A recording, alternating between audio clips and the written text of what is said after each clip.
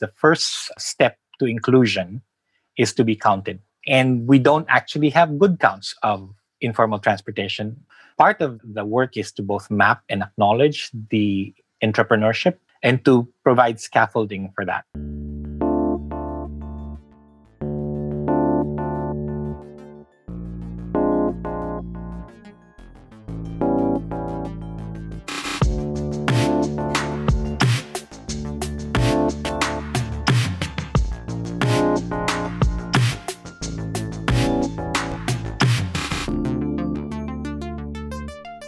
Hello, welcome to On the Edge, a podcast about making unexpected connections everywhere and anywhere. My name is Roland Harwood, and in each episode we talk with somebody who's making sense of our increasingly connected world. In this episode, I learned a lot from speaking with Benjamin de la Peña, who has many years of experience in urban development, informal transportation, and agile cities. He was the first ever Chief of Strategy and Innovation for the Seattle Department of Transportation, and he instigated the first ever citywide public life study to measure vibrancy and understand how people use the right-of-way as public space. He chairs the Global Partnership for Informal Transportation, writes and curates a fortnightly newsletter called Makeshift Mobility, and serves on several boards including the U.S. Advisory Committee of the Institute of Transportation and Development Policy. I was introduced to Benjamin by Gina Lucarelli from the United Nations Development Programme, whom I interviewed for episode 7 of this podcast, all about accelerating sustainable development. She told me about Benjamin's unique work and that he sees the beauty and reality of informal transportation, and sure enough, he really does. So I started out by asking him, what is informal transportation and why does it matter? Enjoy.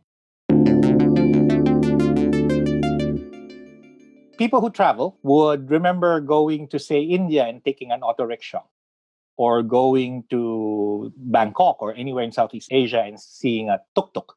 If you visited the Philippines, there are jeepneys. If you've been in Nairobi, you'll see matatus or haflas in East Africa. And if you're in West Africa, it's danfos. Or there are taxis in South Africa, colectivos in Latin America, or in Indonesia, it would be, or ojeks.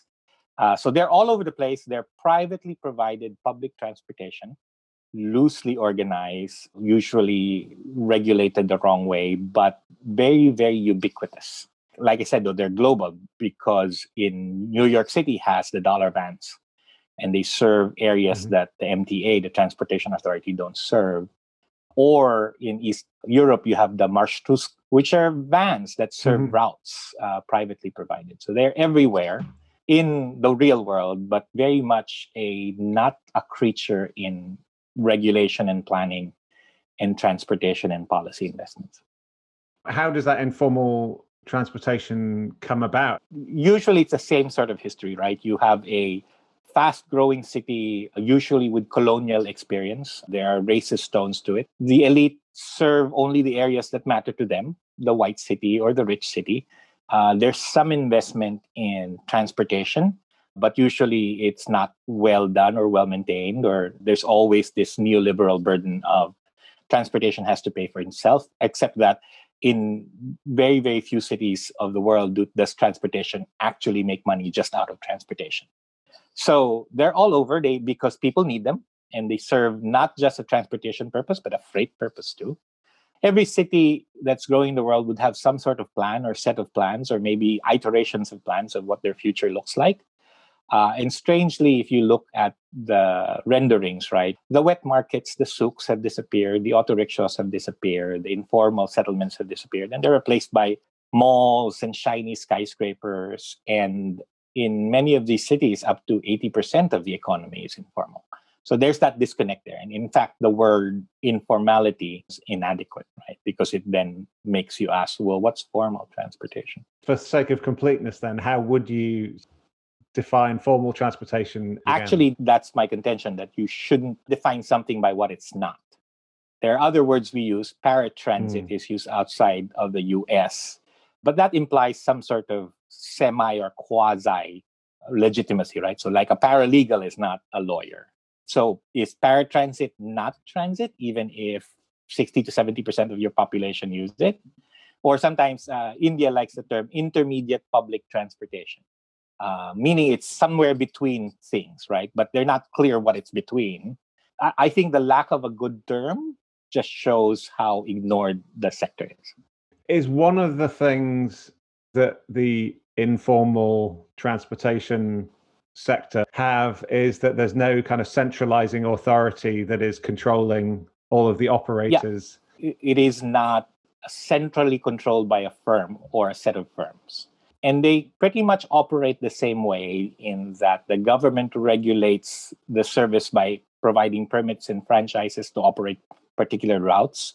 The payment systems are the same. Someone owns a vehicle, rents it out to a driver, or drives themselves. And if they're renting out to a driver, the pay system is you pay a daily rent to the operator, and you as a driver, your earnings is whatever is on top of that, which means that they compete for passengers. In many cases, they've atomized to maybe an operator will own one vehicle or two, at most five. So can you give an example of a city or a few cities where this works really brilliantly? Works brilliantly, you have to qualify, right? It works for the people who use it. Even in cities that have formal transportation, like Mexico City, right? A city of about 20 to 22 million people. They have light rail, they have subways, they have really good bus rapid transit. Up to 74% of public transportation trips are taken in these informal transportation modes, the colectivos or the minibuses. So they work for people in terms of being able to get around. The problem is that they are, again, second-class citizens in policy. They're not given priority. They're not given investments. So they struggle, and it takes a lot. People who use them usually spend more time in transportation, and that's connected to the way we think about our transportation systems and what they're supposed to do. After about 100 years of the private car, right, that's what we prioritize in most of our cities. So public transit, whether it's formal or informal, is never really prioritized, which means they don't serve the city as efficiently as they could.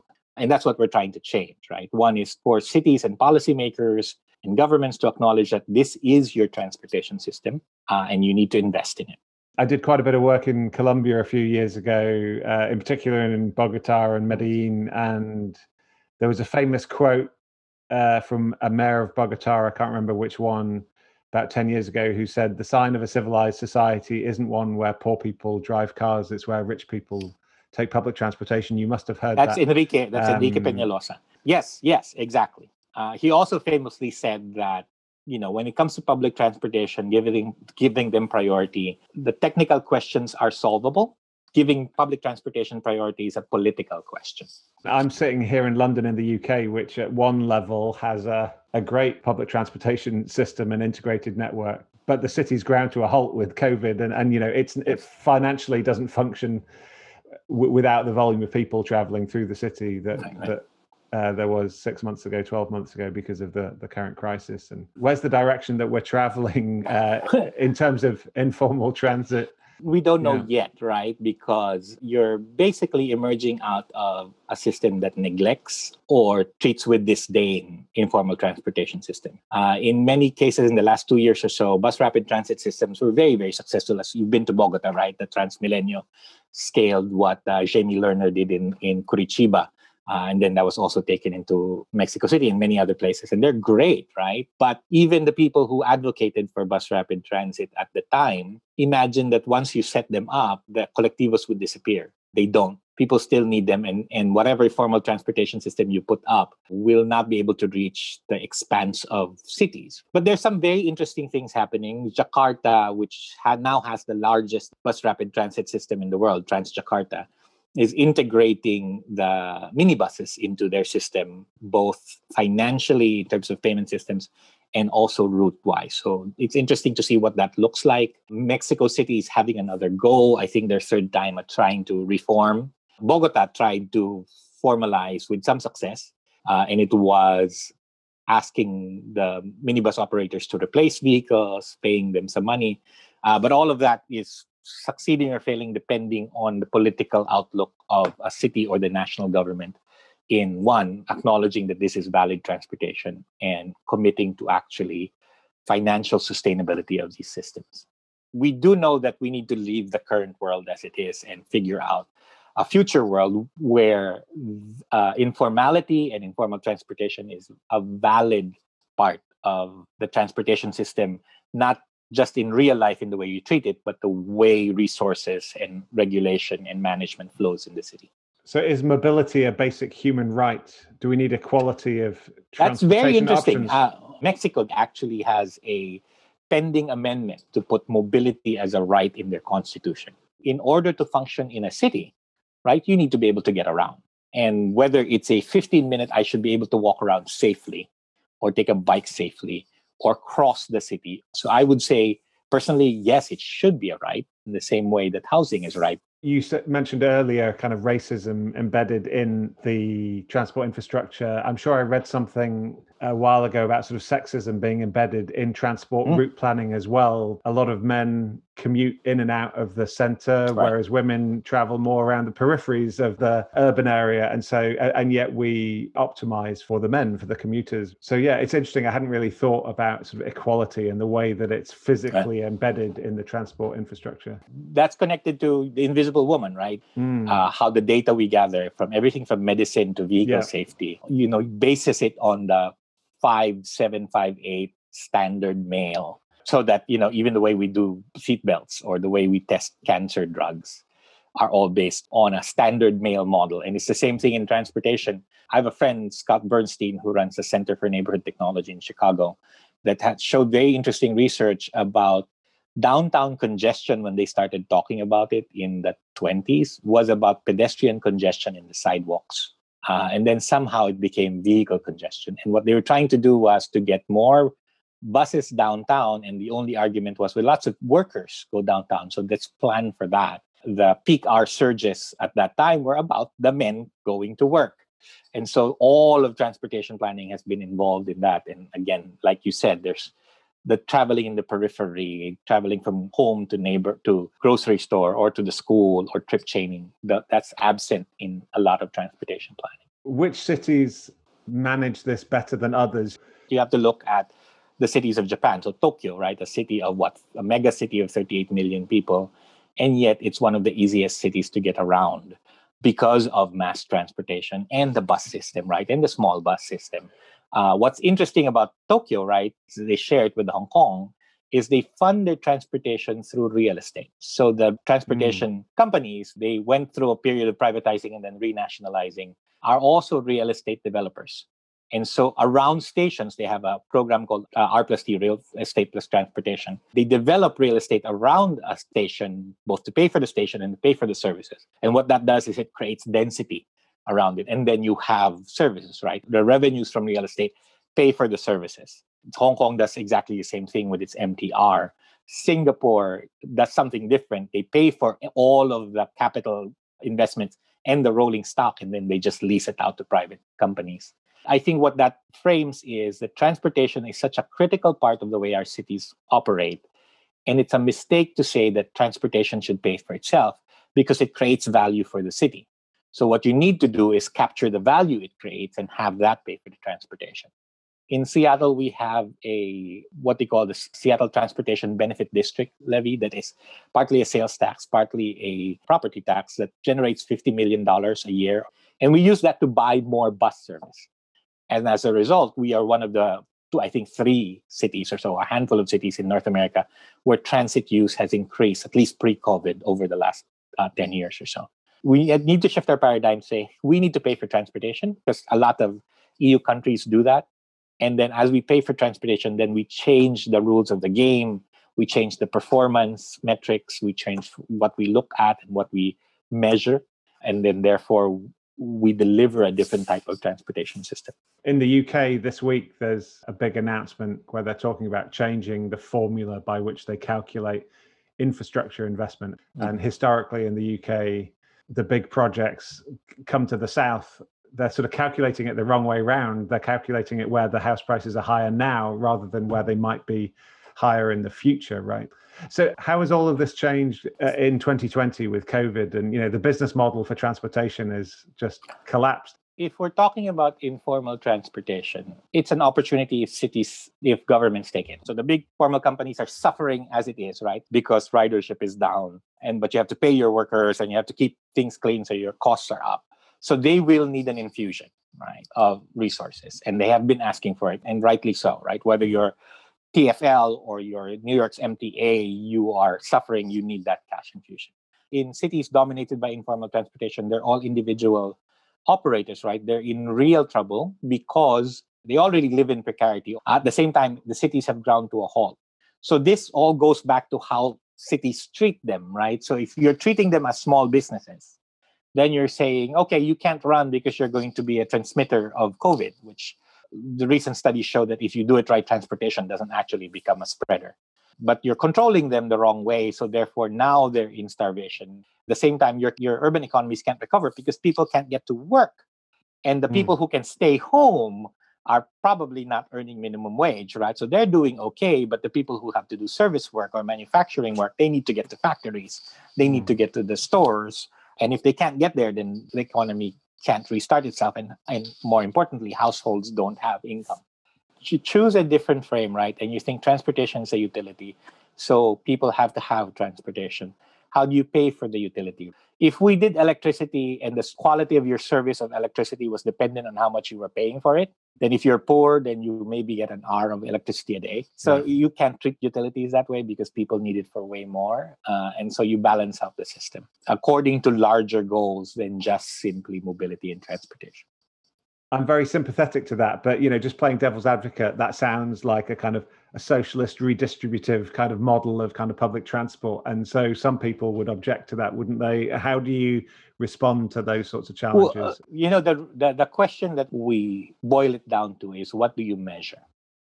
If you measure the movement of vehicles, which is what our transportation systems do now, then you prioritize how many vehicles can I move. Which means that, going back to your earlier reference, right, to Enrique Peñalosa, he says, in a democracy, a bus that carries 80 people should have more priority than a car that carries 2 people. And with 3 car lengths, right, carrying 80 people, a bus should have way more priority. It's the same thing with informal transportation. So a jeepney carries 20 people, you would need about 5 cars, full cars, to be able to carry the same amount of people. So what is redistributive now is those people who can afford private transportation get more in both infrastructure capacity, right? More lanes and priority for them, and investment, because we don't question road investments to try to solve traffic. They never do. And until you then start putting the right costs on our transportation infrastructure, like London's congestion pricing, which you then say, okay, we don't want you to take your private car because it clogs up the system. It's an economic mechanism, right? So if it's a high demand, then price it the right way. And then the things that we want to give priority to because they take up less resources, then we give resources to that. And what about the rise of the likes of Uber and Lyft and those private providers creating dynamic demand? How does that influence and affect this system? 2 things. There's something to learn from ride-hailing technology and the algorithms they have. It's about a decade or more now, right, of ride-hailing. And what's very clear is they're actually increasing congestion. There was just a research out on what was happening to ride-hailing and transit in Chicago, and the propensity to use ride-hailing is more associated with higher household income than it is the availability of transit. So you would use it whether if you had higher incomes, whether or not you have transit available. So we need to balance that out and say, okay, there needs to be a societal cost to the use of both vehicles, whether it's privately owned, your own car, or privately provided in a car model, right? One of the things that they're upgrading in your own city, right, is that when they did congestion pricing, the Ubers were allowed to come in and out because they were like service, but now we realize they congest too. So now we have to start charging them differently. And it's the same way. So, but on the flip side, there is algorithms and system knowledge that we would need to learn from. One of the projects I helped initiate and funded about 7-8 years ago was a project called Digital Matatus, and it was a project by University of Nairobi, Columbia University, and MIT to map the Matatus. The Matatus are public transportation vans in most of East Africa, to map out their routes. And prior to that, there was no map of the routes. There were just franchises that the government would give with route descriptions. And they put that data onto Google Maps and in digitized form, and there were apps that developed out of it. So there's, I think, a technology layer that clearly has to come on to make the system more legible for users and legible for managers. All of that has to be managed with privacy issues, of course. But there's something we can learn from the efficiency of that. There is technology that is going to help understand and manage the system in a different way. So how do you do that kind of system-wide design without a sort of central kind of government transit authority? Are there examples where you've seen that work well? You still need that. You still need a central manager for the system, right? Except that you have different management tools. You don't go and manage the internet the way you would have managed the mail service.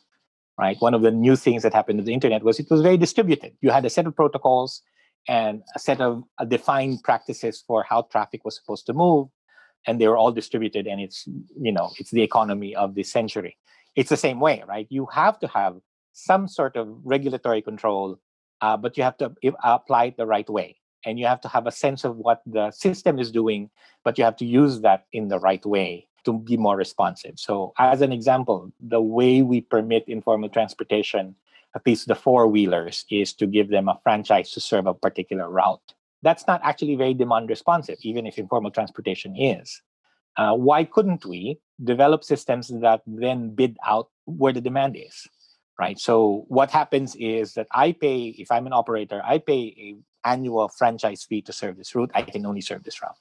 But if we did it digitally, is there a way to say the payments are daily, depending on demand, and government could shift and say, or the system could shift and say, there's a lot of demand in this area at this particular time. If you want to serve that area, here's the thing you need to pay today, right now, to be able to serve that.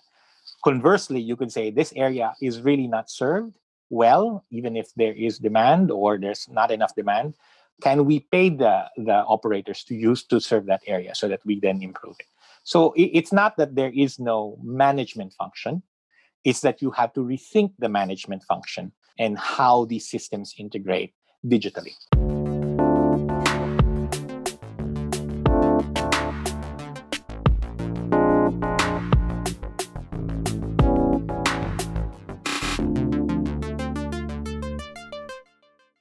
If that wasn't sort of challenging enough, we have the whole kind of drive towards net zero and electrification and managing out emissions as well. So how do we do that? How do cities do that over the course of the next decade as we try and move towards sort of net zero places? So here's really interesting thing. I was with a futures workshop with a large multilateral bank and a large, very forward-looking engineering firm. These are global players.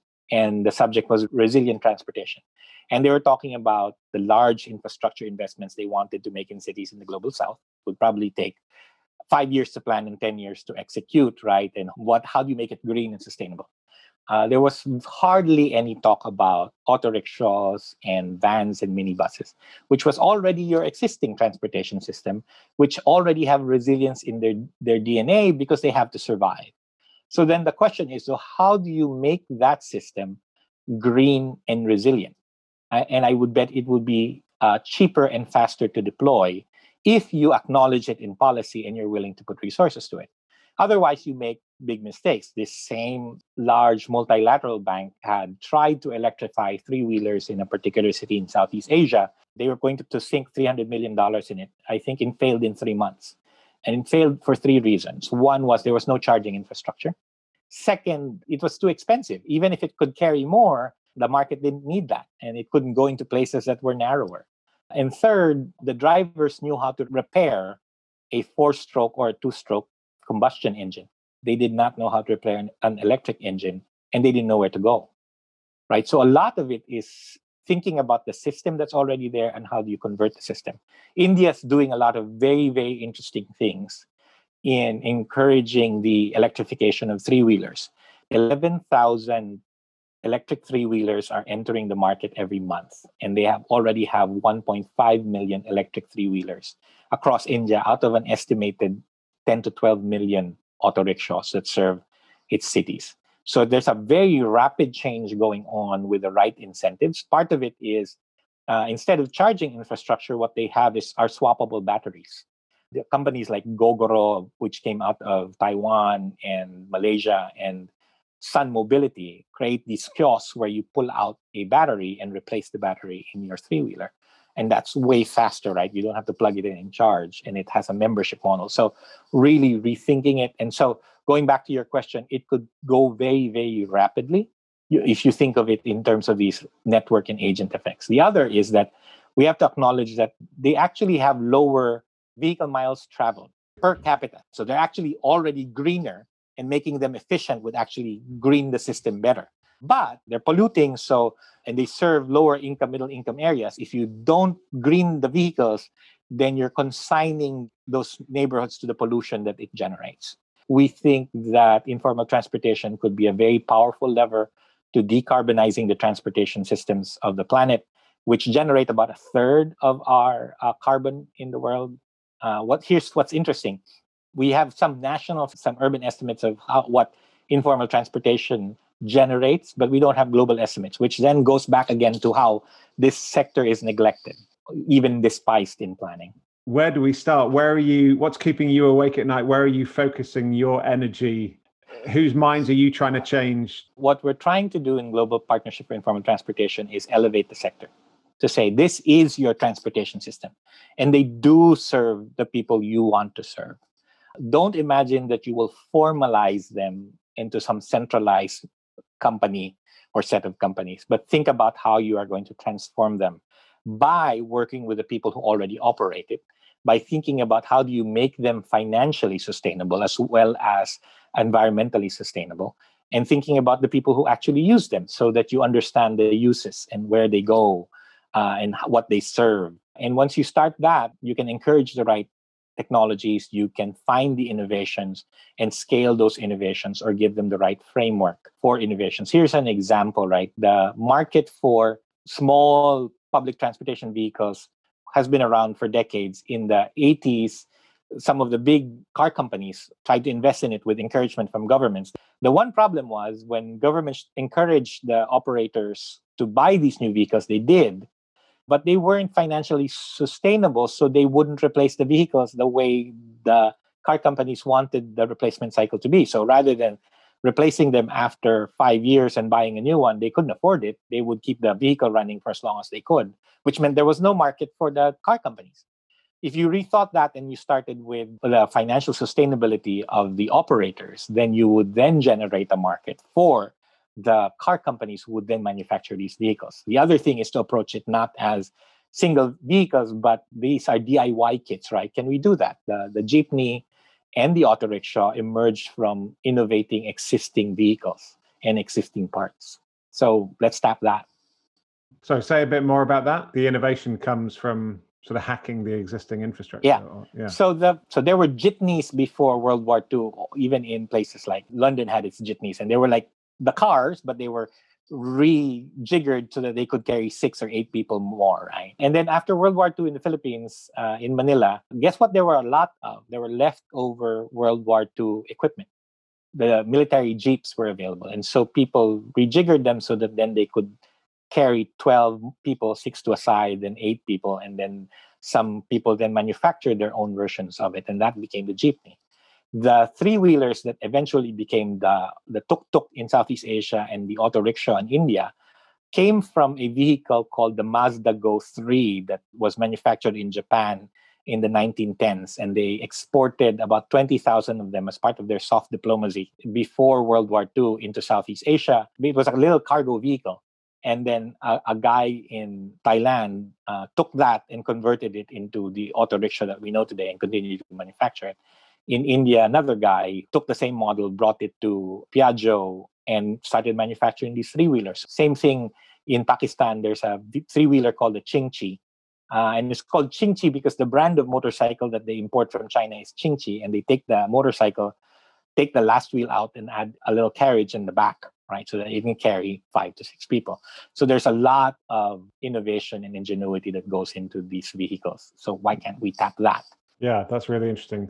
So Liminal, the community that I'm part of, we've done a lot of work in the last 18 months around net zero cities. So we've worked with a number of different places around getting to carbon zero. And the other is around making the commercial case for investment in low-income communities, in particular in South Africa, but also in other, and in townships and rural areas in South Africa, but also elsewhere, to try and persuade businesses to invest in low-income communities, not just because it's a good thing to do, but because it's, there's a commercial opportunity that sits there as well. And it sounds that is both of those things, the kind of net zero cities, but also the commercial case for investment, in this case, in the informal transportation economy, are linked there. So I'm just curious whether the people listening to this podcast and the people part of our community might be connected to opportunities or entrepreneurs or around the world that might be helpful in some way. So I guess my question is, how can we help, or what challenges are you currently grappling with where you'd like the creativity and ideas of the people that might be listening to this podcast? One of the things I learned from working with Shack and Slum Dwellers International, which is an amazing organization.